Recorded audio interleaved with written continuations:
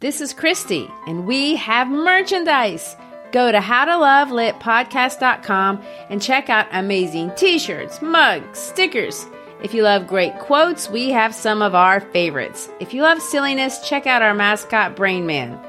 Go to howtolovelitpodcast.com, click on the shop button, and find something for that person who needs to be reminded that we are fashioned creatures but half made up.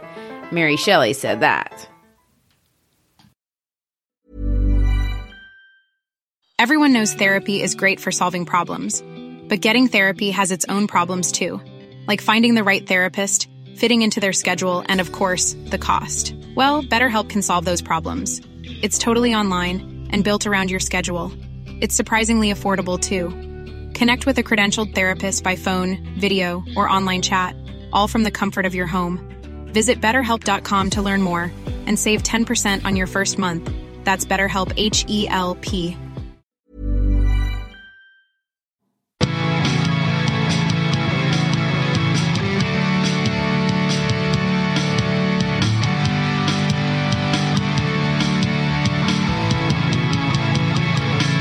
Hi, my name is Christy Shriver. And I'm Gary Shriver, and this is the How to Love Lit podcast.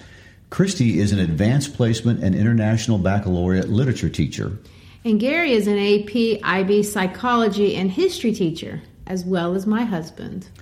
We're going to walk you through some of Western civilization's greatest works. Some you were forced to read, some you may just be curious about, some you may be studying right now. Christy will break down the story and highlight what makes these works a part of the so-called canon.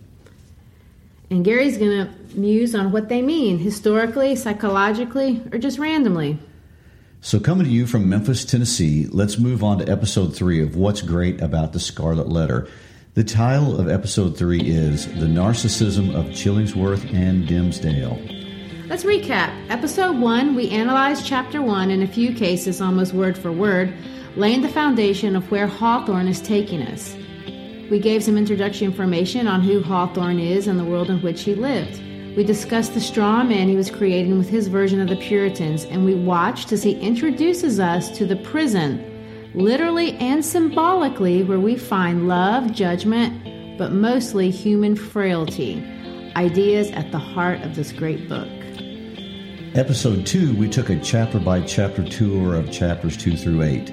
We meet Hester on the scaffold as she holds little Pearl and see Chillingsworth for the first time. We watch as Hester and Chillingsworth meet in jail and he confronts her with her crime. He makes her swear she will never reveal his identity. We visit Hester's home and see how she is raising little Pearl.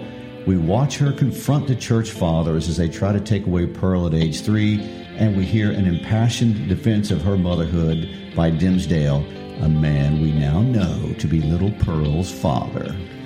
Episode 3 is going to take us from chapter 9 through chapter 12. So let's start with chapter 9 and 10, chapters Hawthorne titles The Leech, and then The Leech and His Patient, and really focus first on who is this character called Chillingworth and how he has changed over the course of the story. So let's start with the title. The title is Leech, which is really interesting because, as everything else in this book, it carries lots of symbolism, and in this case, some threefold symbolism. First of all, if you're going to look up leech in the dictionary, the very first thing you're going to see is that it's an archaic term for physician. So, in this most literal sense, when Hawthorne titles the chapter The Leech, his audience clearly understands that this is the chapter about the doctor.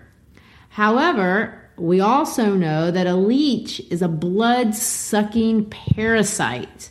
And interestingly enough, and this is just kind of an aside, during Hawthorne's lifetime, the use of leeches in the medical field was absolutely pervasive all over the world. France, just to give one example, imported 40 million leeches every year. And it's not just in the West. Countries in Asia and the Middle East also imported leeches. In fact, at the Royal College of Physicians in 1840, they made a statement that said, "The bloodletting is a remedy which, when judiciously employed, is hardly possible to estimate too highly." However, as we more clearly think about it today, and of course the symbolic meaning, which is almost cliched for us, a leech is that person who extorts profit from or sponges off of others. What I find very interesting about that is how applicable the term is today. By the time we get done discussing Chillingsworth, we are going to have a good working idea of what is meant by the term leech. Before we do that, though, I wanted to take a historical moment to point out something I think is really interesting, and it has more to do with the author than it does the actual book, but it applies in the book because it shows up in the book. Hawthorne lived, as we pointed out before, at a very interesting time in American history. He is there during all the great reform movements, but even more importantly, the Second Great Awakening, which was a huge religious revival in the United States during that time period. The Second Great Awakening really reaches widespread appeal by about 1820, which is about the same time that Hawthorne is coming into adulthood.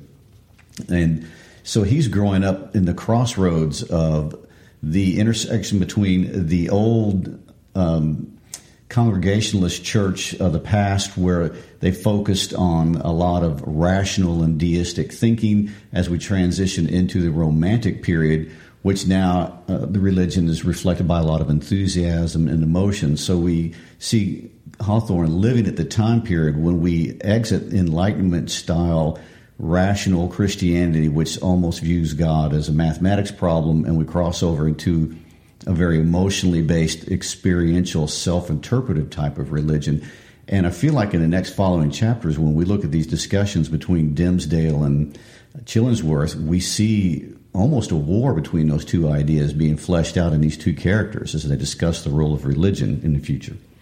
Well, looking at Chillingworth from a more personal standpoint, I want to point out that up to this point in the book, Chillingworth has not really been an evil person, the antagonist that we're going to see him kind of transform into starting in these chapters.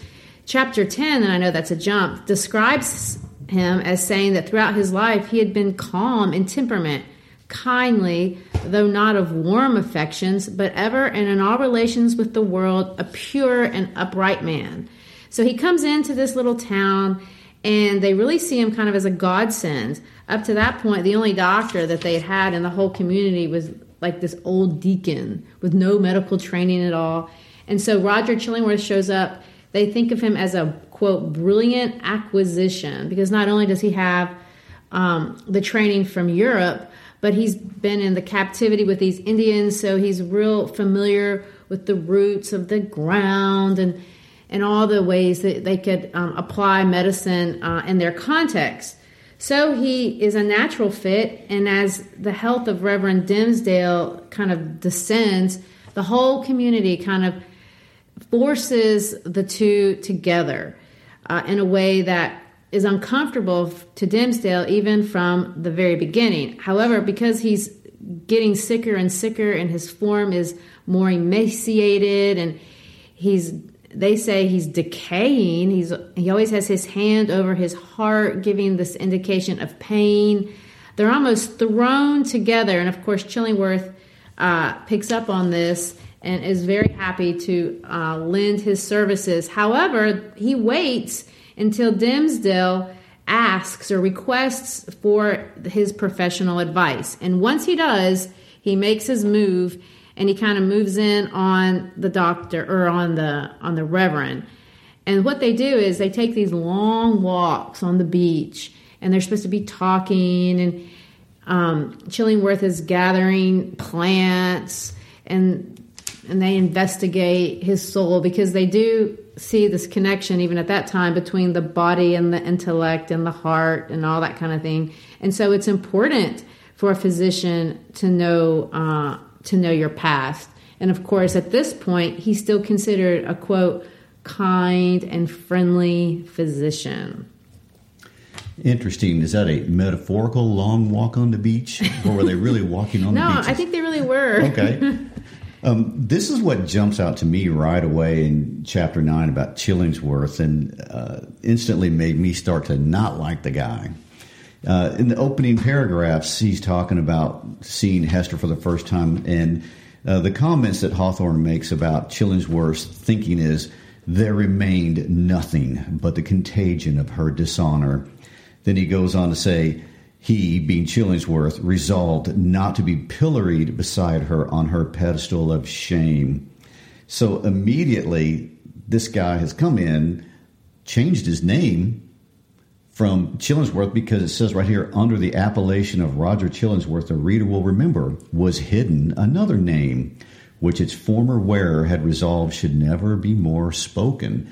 He's assuming, or am I correct? Is he assuming a new identity here? Absolutely. And at this point, a lot of people understandably have sympathy for Chillingsworth because he has suffered, depending on how you look at it, an injustice. Here is a man who has taken his wife from him and stolen his life for him.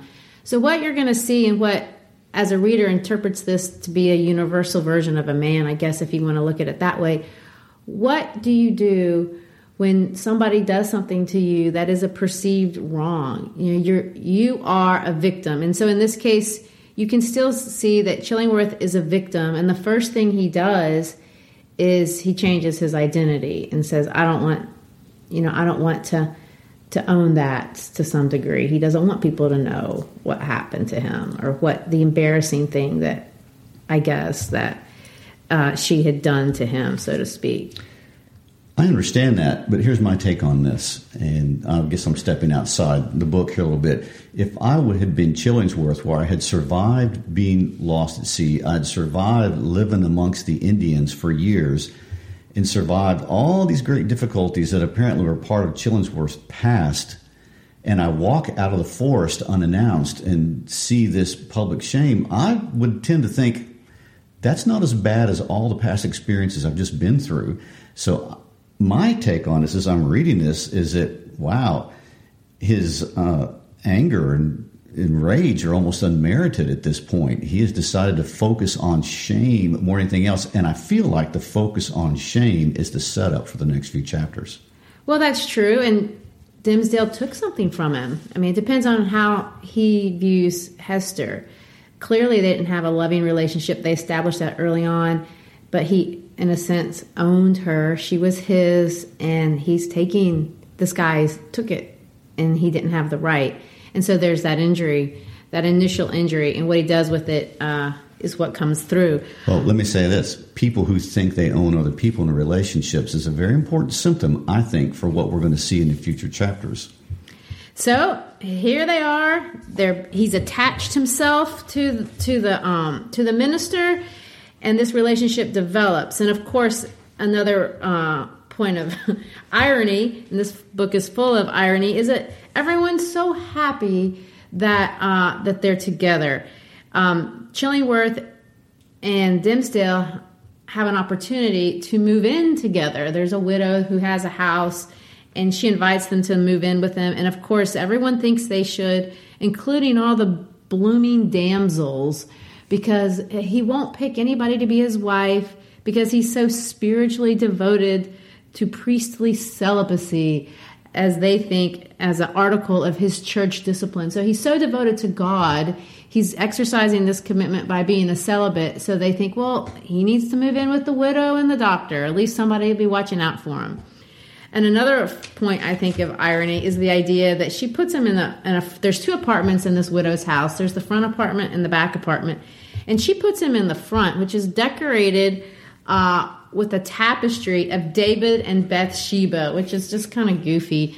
I mean, it doesn't have any deep meaning unless you know the story of David and Bathsheba. Of course, Bathsheba is the beautiful woman, the wife of Uriah the Hittite in 2 Samuel of the Old Testament. And David wanted her, and David took her and had her husband murdered. And so every day when Dimmesdale goes home, he has to sit there and stare at David and Bathsheba on the wall of his study as he reads his Bible. And of course, on the other side of the house, Chillingworth has his laboratory where his drug and his chemicals and all the smoke that comes out of there. And of course, at some point, they're going to think it's actually smoke being diffused from hell itself. I think it's interesting that they do have a bromance developing here. It goes on to say, there was a fascination for the minister in the company of the man of science. in whom he recognized an intellectual cultivation of no moderate depth or scope. So these two smart guys were hanging out with each other, enjoying the company of two smart guys. Not the less, however, though with a tremulous enjoyment, he did feel the occasional relief of looking at the universe through the medium of another kind of intellect than those with which he had habitually held converse. So Dimsdale's enjoying a worldview discussion with a man of science as opposed to another man of religion. Or kind of like what you were talking about, the two worldviews collapsing or contrasting themselves. Yes, very much so.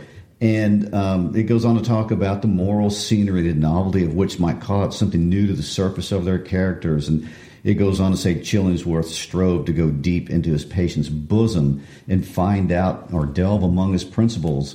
It goes on to say, this is what I think is really interesting, a kind of intimacy. So it's not real.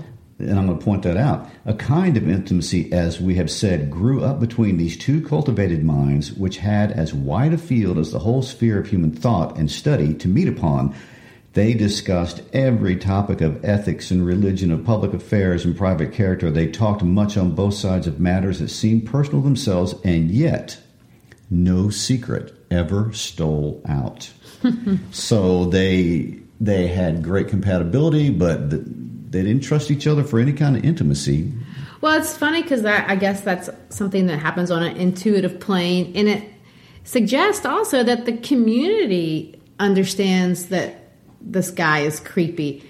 I think it's really funny that they throw in this historical allusion to a guy named Thomas Overbury. And Thomas Overbury was this super famous murder in 1613, and it was this love triangle over in Europe that made the news and was a sensation. And basically, this guy named Thomas Overbury had this friend named Carr, and they were kind of working their way up through the courts. And of course, this woman got involved, and this woman and Carr started having this affair. She was married. And Overbury got jealous of Carr and wrote this poem called The Wife, which was talking about how horrible she was, basically. I know that's oversimplifying it. All that to say, Overbury ended up dead. He was murdered through the poison. And these people in this town, they know the story, and they're thinking, I think Chillingworth must have known that guy who got murdered. And then they start associating, do you think he knows... I think he's putting poison in the preacher's, coffee or whatever. They don't say coffee, but the idea is they start to wonder if Chillingworth is killing Dimsdale. And they settle in on the idea that, God has brought a devil into Dimsdale because he's just so holy. He needs to have that. Well, it's really interesting that Hawthorne wants to include this as part of the subtextual narrative going on. The whole chapter starts with Chillingsworth being a providential blessing that just fell out of the sky. Here's this learned man who shows up in this wilderness to take care of us. And by the end of the chapter, they're gossiping about him being a potential murderer. Yeah. Very interesting. Well, and so moving on to chapter 10, and this is where you were talking about this great conversation that we're privy to. He opens up the window into one of their conversations, and it's an important conversation. Because what is going on is they're in a graveyard, and Chillingworth goes over to what is called a bundle of unsightly plants. And this kind of sparks a conversation. So they see some weeds, and weeds is a big symbol. I told you, all of nature is a symbol. And so the weeds are growing, these dark, ugly weeds are growing out of this grave. And Chillingworth is basically going to say, see, those black weeds are because there's a dark heart underneath there. That guy has an unspoken crime, and nature itself is trying to reveal his sin. And of course, he goes on to say, he should have told his secret. He would be better off and all that. And he says, don't you think, doctor, that if you have a secret, you should tell it? And of course, Dimsdale's going to say, no, all secrets are only going to be revealed on the great judgment day. But when they are revealed, the person who has the secret is not going to be sad to reveal it. He's going to be happy. In fact, he says, it will be with joy unutterable that he'll tell his secret. To which Chillingworth is going to say, well, if you're going to have joy unutterable, why wait till you're dead? You can have joy unutterable now. Tell this person, so to speak, should tell the secret. And Dimmesdale counters with, well, most people do, because he's taken it away from being about him and throwing it back on this generic person. He goes, many people on their deathbed tell me secrets, and they have relief. I've seen it with myself, and even as one who draws his last breath, lets go of the secret. And then, of course, Chillingworth says, yes, but then some men bury their secrets. And then Dimmesdale begins, and we see one reason why Dimmesdale, in his own mind, and you can tell me, is he lying to himself? But Dimmesdale says, well, there are reasons that people keep their secrets. He goes, what if they have a zeal for God's glory and man's welfare, and they shrink from displaying themselves black and filthy in the view of men, because thenceforward no good can be achieved and no past evil can be redeemed.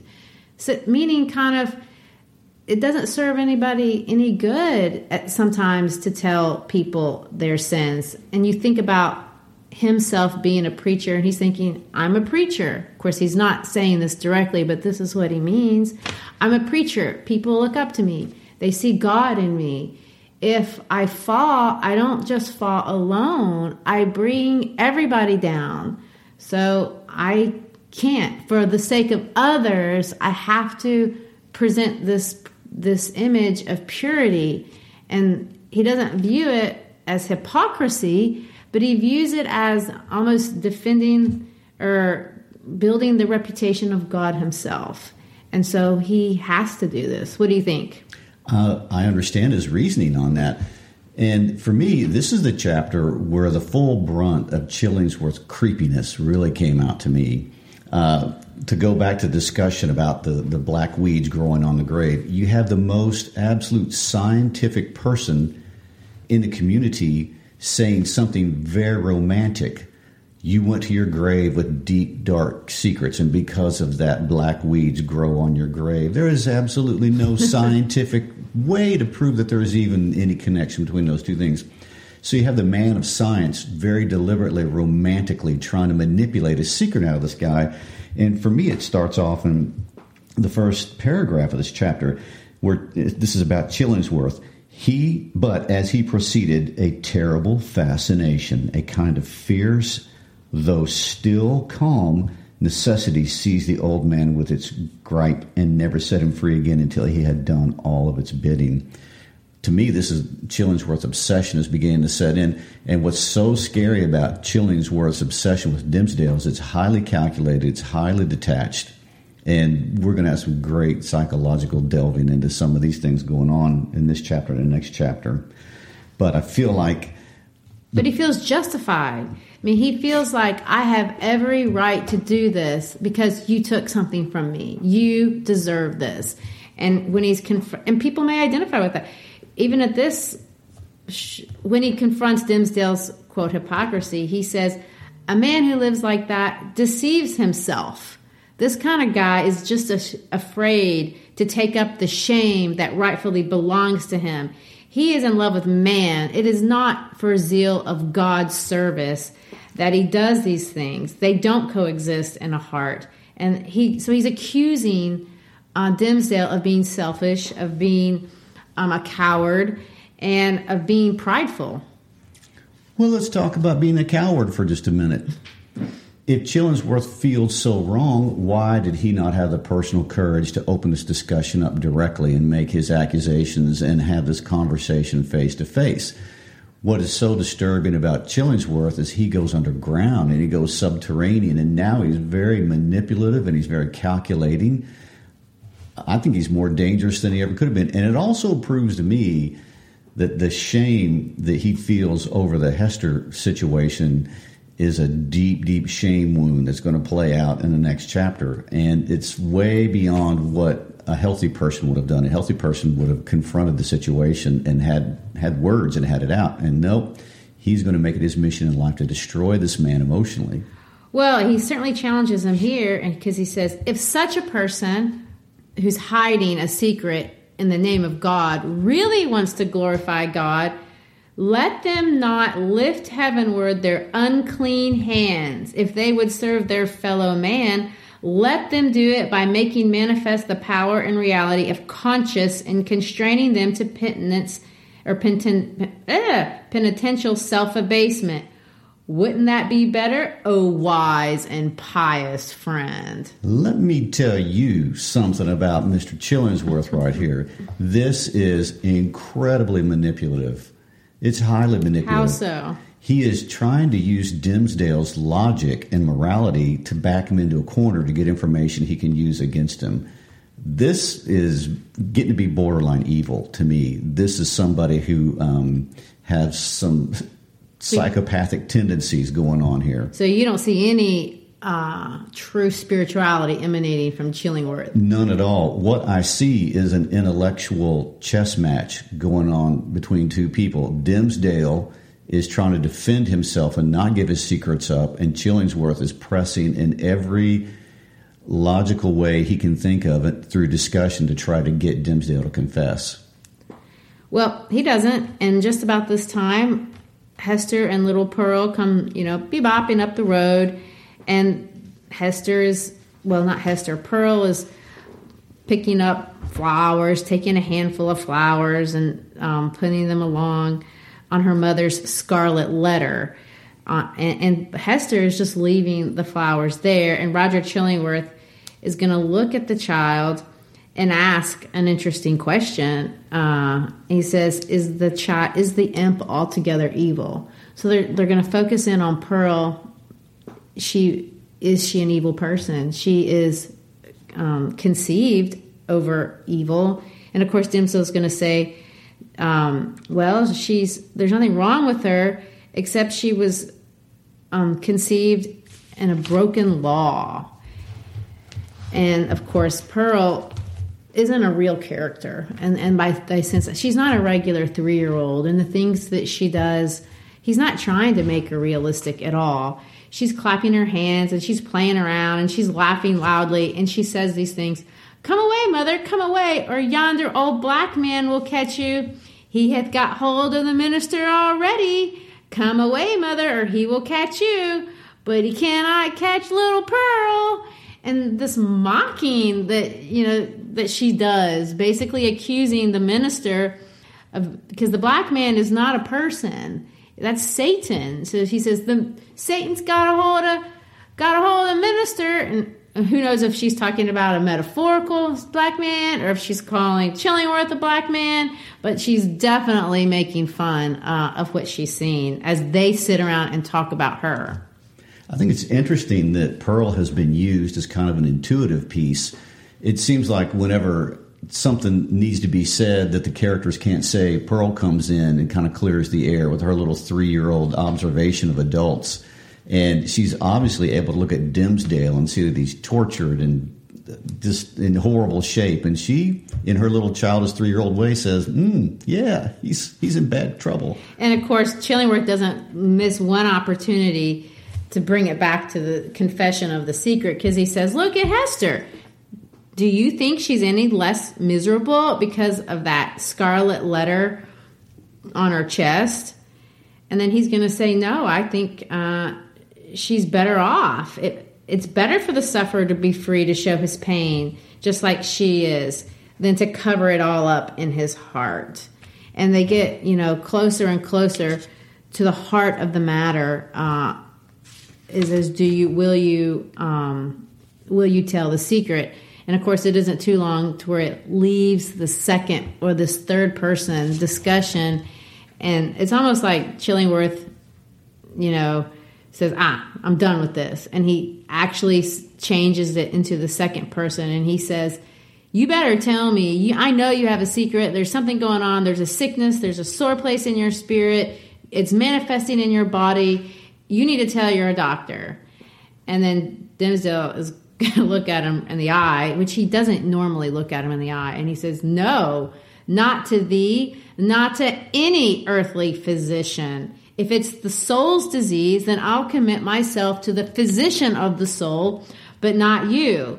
So basically, he's saying, not just no, but hell no, in the literal or figurative sense of the word of hell. I'm not telling you.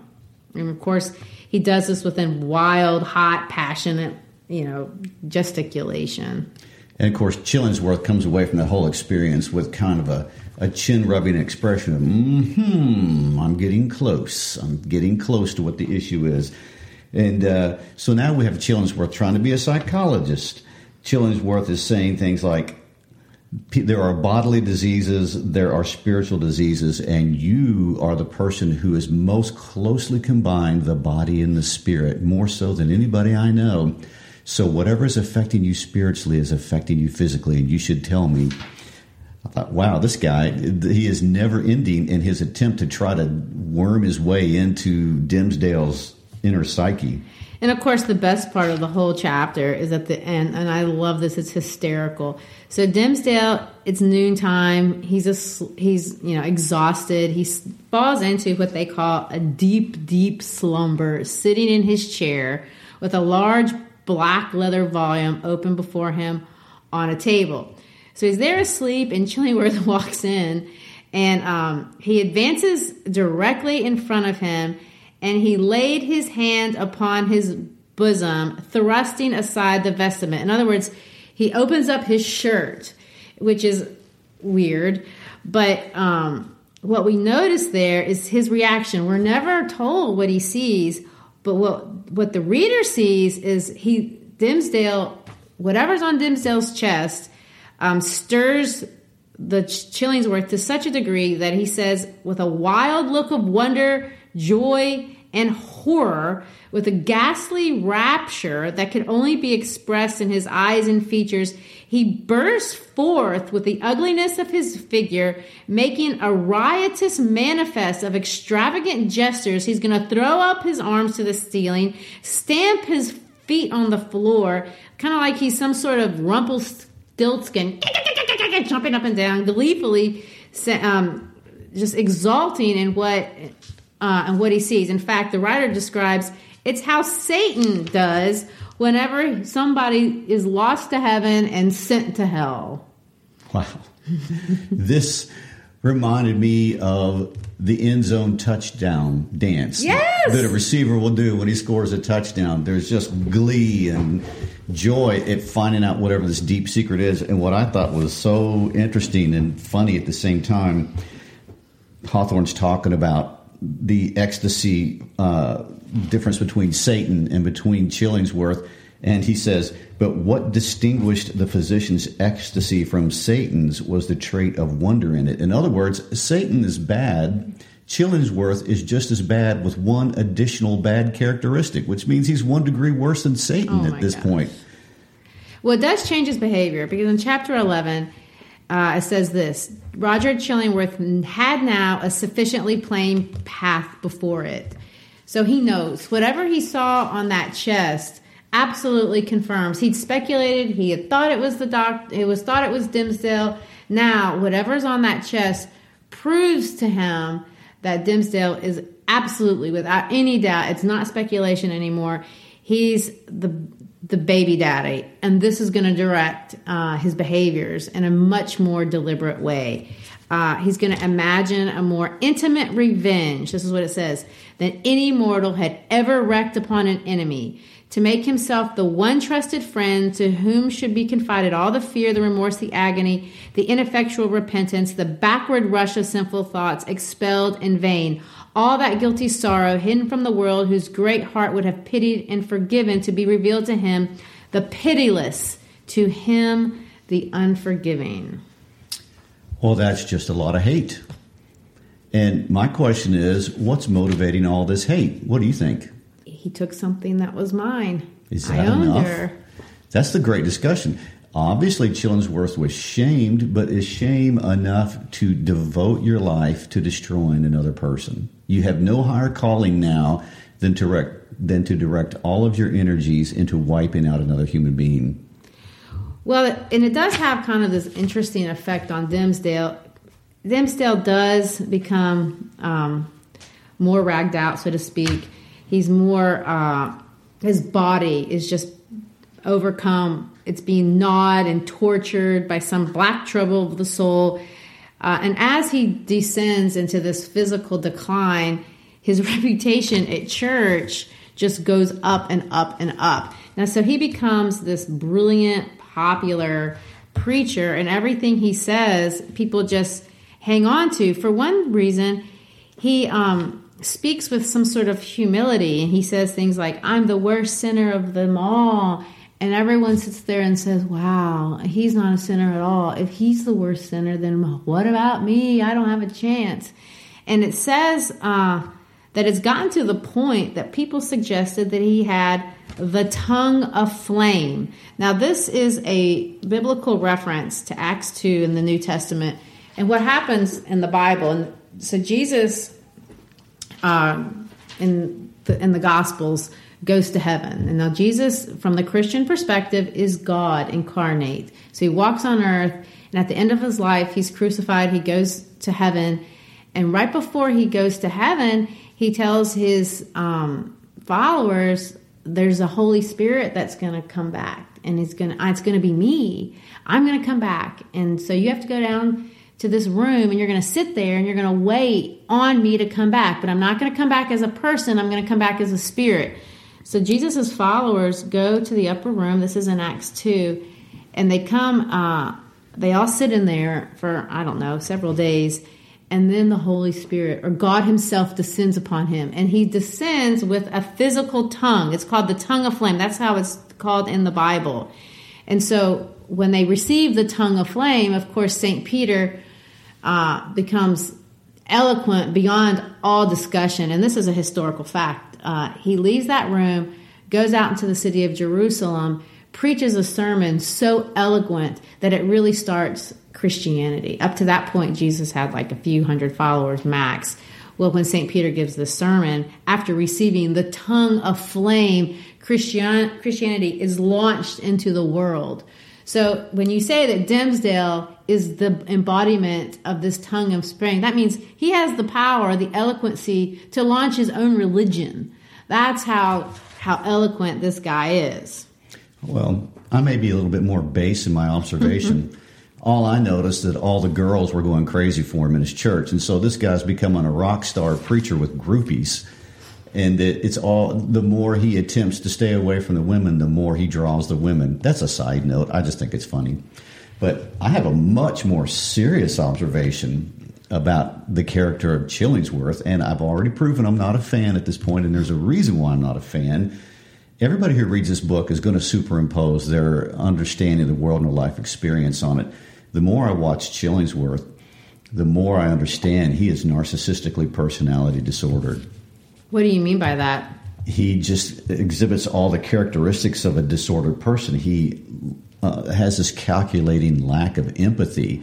He has a deep shame wound, and a lot of narcissistic disorder behaviors are driven by shame. And if you ever want to cause a disordered narcissist to rage, what you do is you shame them, and they will lose control and lash out at that. And they are interpersonally exploitative. This whole idea, Chillingsworth purposely digging into the psyche of Dimsdale to get secrets on him, is a very narcissistic behavior. And disordered narcissists love the idea of moral failure. Maybe you would fail at business, you could fail professionally, you could fail at any number of things. But if you have a moral failing, narcissists latch onto that because they feel like that goes deep to the core, and they can use that for manipulation. So we have stalking. We also see Dimsdale intuitively feeling uncomfortable with it, but Dimsdale is a great victim for a narcissistic disorder person because they look for somebody that feels honor-bound to live by rules and codes, because the narcissist knows they can turn around and use the rules and the codes against them.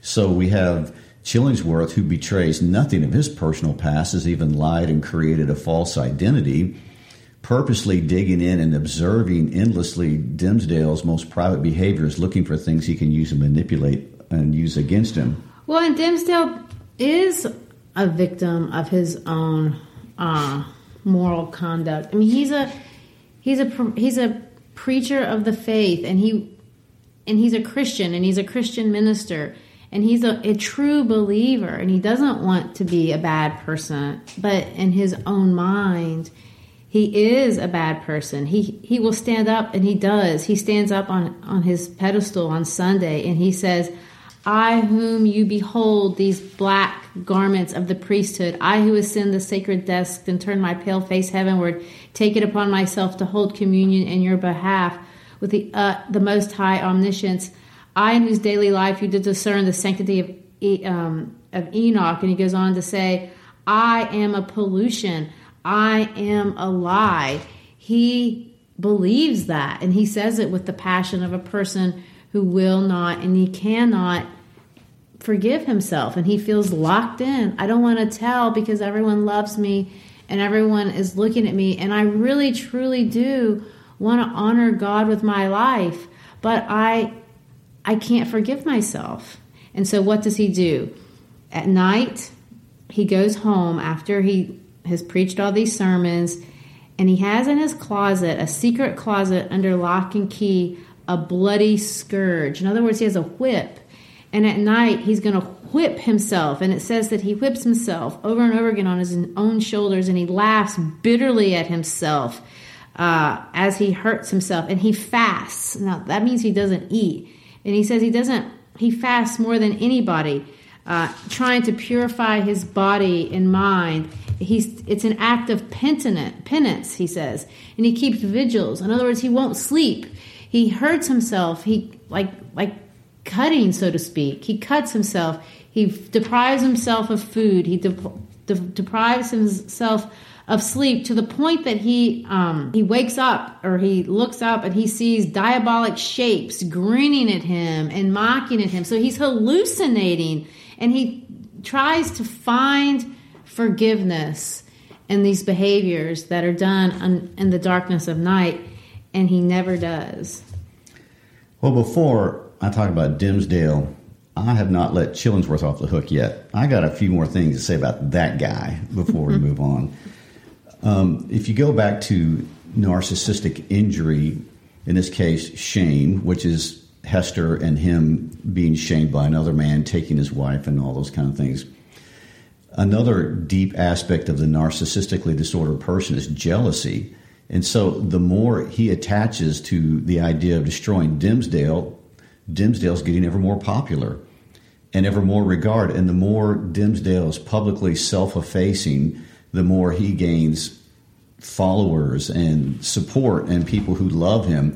And to the narcissist, this would be just absolutely the worst thing that could happen. So the twin engines of shame and jealousy are driving the narcissism in Chillingsworth at this point, and it's going to drive Chillingsworth crazy. Now, to leave that and go to Dimsdale, I got a few things to say about that dude and what's going on that I find are interesting. First of all, he is a preacher, and the central message of the gospel of Christianity is grace. That can be interpreted as acceptance. The Bible is full of references to the grace of God, which means the acceptance of God. And the Congregationalist churches of that time period would have spent a lot of time extrapolating and theologizing about what grace is. So nobody's more understanding of the theology of grace than Dimsdale, but he will not apply it to himself. The whole idea is that grace is only necessary because of failure. He has a failure. He will not apply the grace to his failure that he tells everybody in his congregation to apply. And I find that interesting. And what he wants to do is he wants to pay for the sin himself by self-flagellation, by self-denial. He's even potentially exhibiting characteristics of an eating disorder over this. You sum up all those categories and ideas together, and you have Dimsdale so absolutely focused on himself that it's making his worldview smaller and smaller. So you've got this villain, Chillingsworth, who is out to destroy him, and then you got Dimsdale out to destroy himself because he will not accept the failure. And I want to say this too. about cognitive dissonance. We always have a view of who we think we are, and then things occur to disrupt that view of who we think we are, and you have to rethink who you are at that point. Dimmesdale is completely unable to do that. He can't resolve the cognitive dissonance that he's feeling between his sin and the gospel of grace that he is so familiar with. The end result is terrible anxiety that's destroying him. Well, and I think this is one criticism that Hawthorne is making of the church at large. And it's not, I think he's criticizing religion. And of course, Christianity is the religion of the Puritans. It's the religion of Hawthorne's day. So of course, he's focused on that. But it can be said about any religion and not Christianity. In fact, Christianity doesn't even encourage this. But the idea of you preach one thing and you can't live up to your ideals, and so you create cognitive dissonance. You can't be who you want to be. So the church doesn't give you an out for that. And so I think he's saying this is what you create when you live in a world that has such tight control of behavior and so little grace in a community setting. People didn't forgive. If you were, especially sexual sin, in that day, if you were going to have an affair or a problem in your marriage, or if a girl showed up pregnant, what was going to happen? There was going to be no grace. The church would maybe preach grace, and the Bible preaches grace. I mean, that's what the cross symbolizes. The cross of Jesus, which is the symbol of Easter, is about the cross representing forgiveness of sin. But there is no forgiveness of sin, and the preacher himself does not forgive sin. That was going to be my question to you. And who is the least understanding of that message? The very man whose whole entire career is devoted to promoting that idea. He is massively failing in applying that idea to his own existence right here, and it's creating all kinds of havoc because of that. And so, at the end of chapter 11, we see Hawthorne quoting Alexander Pope, who says this: "To the untrue man, the whole universe is false. It is impalpable. It shrinks to nothing within his grasp." So his world isn't real. I mean, what Dimmesdale thinks of the world isn't really what it is, because he can't, I don't know if he can't accept his own humanity, but he certainly won't forgive himself or allow himself to be human. Well, I find it interesting that another central tenet of the gospel of the Christianity he preaches is that you have to accept that you sin, and he just cannot say to himself, yeah, I did that. And this is what makes him so annoying to me. At the end of chapter 11, it says, "The only truth that continued to give Dimmesdale a real existence on this earth was the anguish in his inmost soul and the undisassembled expression of it in his aspect." In other words, he has completely embraced this anxious terribleness in his own soul, and that has become his reality, not the religion that he preaches. His self-absorption, to me, his self-absorption with his own internal workings is more important than anything else. And I think that gets expressed in chapter 12. And I got some things we'll say about that as we move into chapter 12. But he leaves chapter 13 thinking that everything in the world revolves around his moral failure. Well, in his mind it does. He is the center of his own world. And it's interesting because he hasn't one time talked about his relationship with Hester or his relationship with his daughter. It's all about him. And the fact that he's a minister in his mind makes him greater than everybody else. And so, of course, his moral failure is the event from which all the stars revolve around. I don't know what Hawthorne intended by the end of chapter 11, but as a reader, I came away with the fact that Dimmesdale is imploding and self-destructing because he won't forgive himself.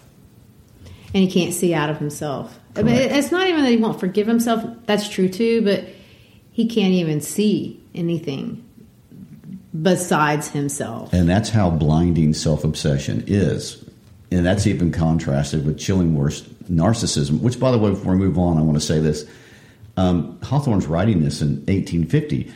the field of psychology hasn't even been developed yet. There's no DSM-5 that Hawthorne could have gone to get elements to create a character.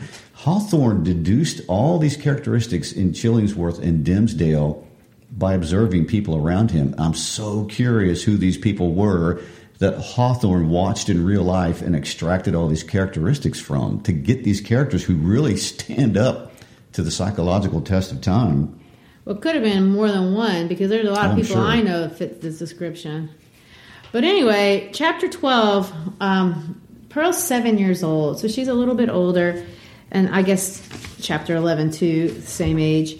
We see the minister in the middle of the night, leaving his home, walking to the scaffold, and this is the second scaffold scene. Like I told you at the beginning of I think episode 1, this book revolves around 3 central events. Scaffold scene number 1 was when Hester's up there by herself with 3-month little Pearl, and Dimmesdale is in a balcony looking down on her, and of course Chillingworth is in the back. And this scene, it's in the middle of the night, and Dimmesdale is going to get up on the scaffold, but the town's asleep. There's no peril of discovery, so he stands there. And of course, he thinks he's laughing and he's screaming, but it's really not. Nobody hears him. And he's standing on the scaffold, and all of a sudden, well, actually, there is one person who sees him, and it's Mistress Hibbins, the governor's sister. And of course, she is going to come out, stick her head out. She hears him scream, and I always interpret her going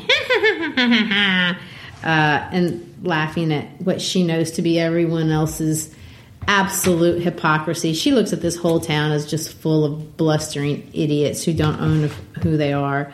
So she's up there, she sees him, and everybody is congregating, not everybody, the VIPs of the community, because Governor Winthrop, who is dying, he's a saint, and so Hester is there at the house with him. The doctor, of course, is there. Some of the ministers are there. So after he dies, they all walk through town past the scaffold.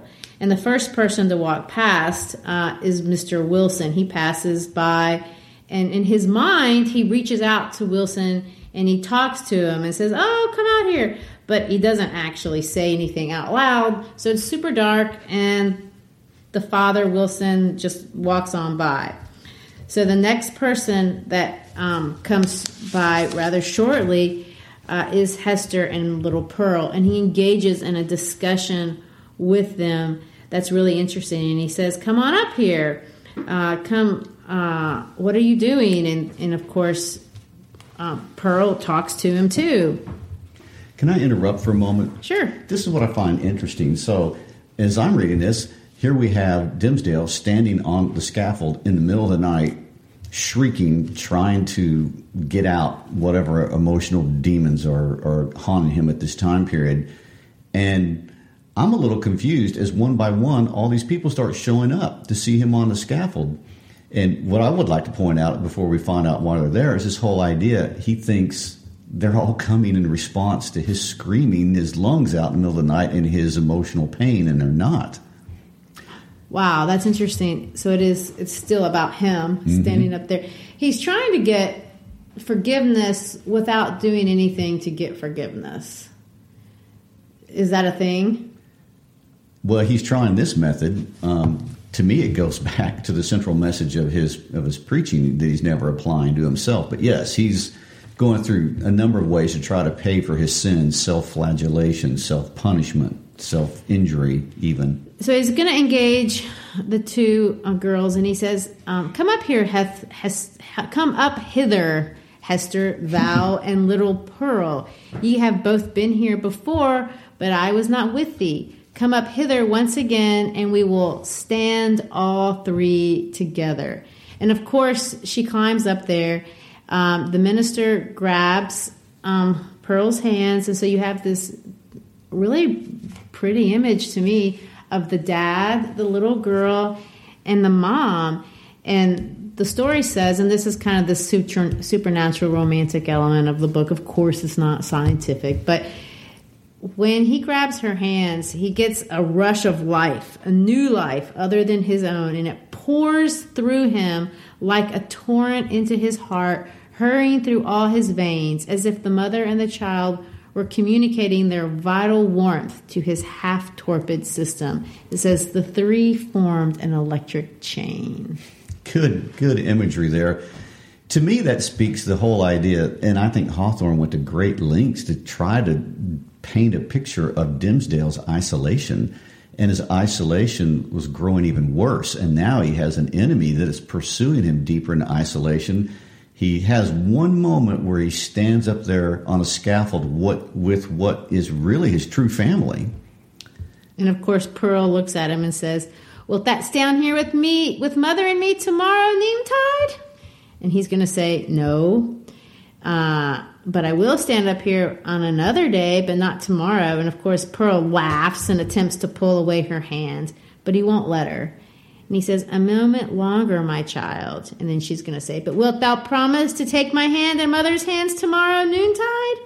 "Not then, Pearl, but another time." "At what other time?" And he's going to say, "At the great judgment. Then and there before the judgment seat, thy mother and thou and I must stand together. But the daylight of this world shall not see our meeting." So he plans on going to the grave. He's never going to own her. And he tells her that. And he tells Pearl that. And I don't know. That's kind of an insult. Oh, that's extremely painful to stand out there in this glorious moment. And it goes on to say, "And there stood the minister with his hand over his heart, and Hester Prynne with the embroidered letter glittering on her bosom, and little Pearl herself a symbol, and the connecting link between those two." So you've got this grand moment of peace where they're together, and he's not going to trade his secret in order to have a family. And this makes me hate him, because he has hung her out to dry for 7 years. And 7, of course, is the number of completeness or God or divinity or however you want to look at it. And they're standing there as a threesome, which also is a very archetypal number. And he says, "No, I will never own you. I will never own you except after I'm dead." And Hester has already owned everything.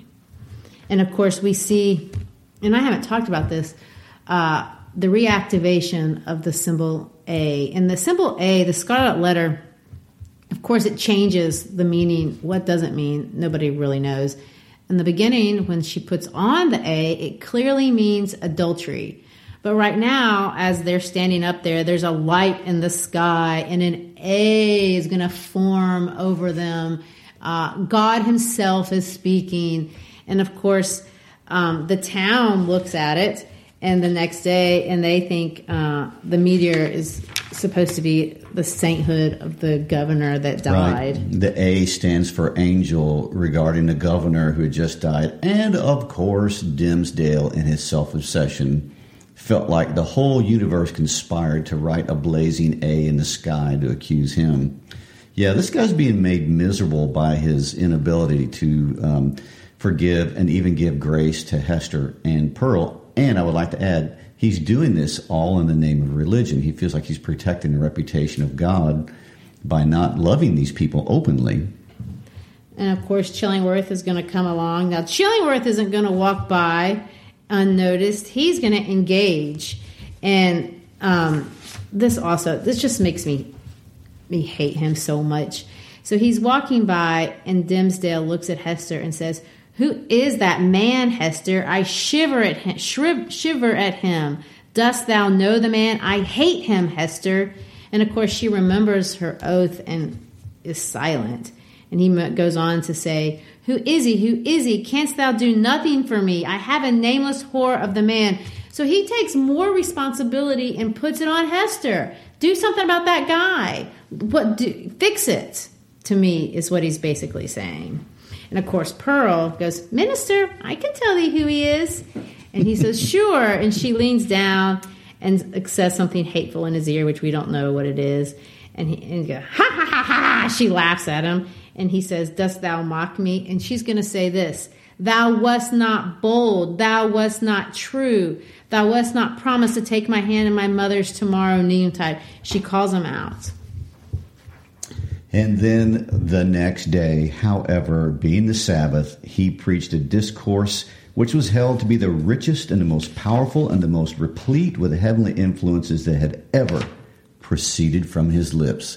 So after all this crazy night on the scaffold, he preaches a magnificent sermon that moves everybody. And ironically, they find his glove out by the scaffold, and they of course, a sexton returns it, and he says, I found it where evildoers are set upon public shame. Satan dropped it there. I take it intending a scurrilous jest against your reverence. But indeed, he was blind and foolish, as he ever and always is. Of course, we've made Satan into this black and white villain. A pure hand needs no glove to cover it. Oh, my. Oh, my. So they bring up he's talking about with the old sexton about what had happened, and the sexton said, did you see the great letter A, which was we interpret to be an angel? Our good governor was made an angel, and I'm sure that's why it was there. And he lies. The last thing out of his mouth is, no, I had not heard of it. Why lie about that? Well, the last section, we're going to try to cover some ground, a lot of ground the next section. Chapter 13 through the end of the book. We're going to go back and relook at chapter 13. Probably is my favorite chapter. Nothing happens necessarily, but we see what 7 years has done to Hester as Dimmesdale becomes weaker and more horrible, and I think just a sketch of a human, and Chillingworth becomes more aggressive and more obsessed. Hester has had a different experience over the last 7 years and what's happened to her. So we're going to read to see what has been the result of the 7-year punishment on her life, and then we're going to see how it all concludes out on the last and final scaffold scene. Great. We've got plenty to look forward to in the next episode.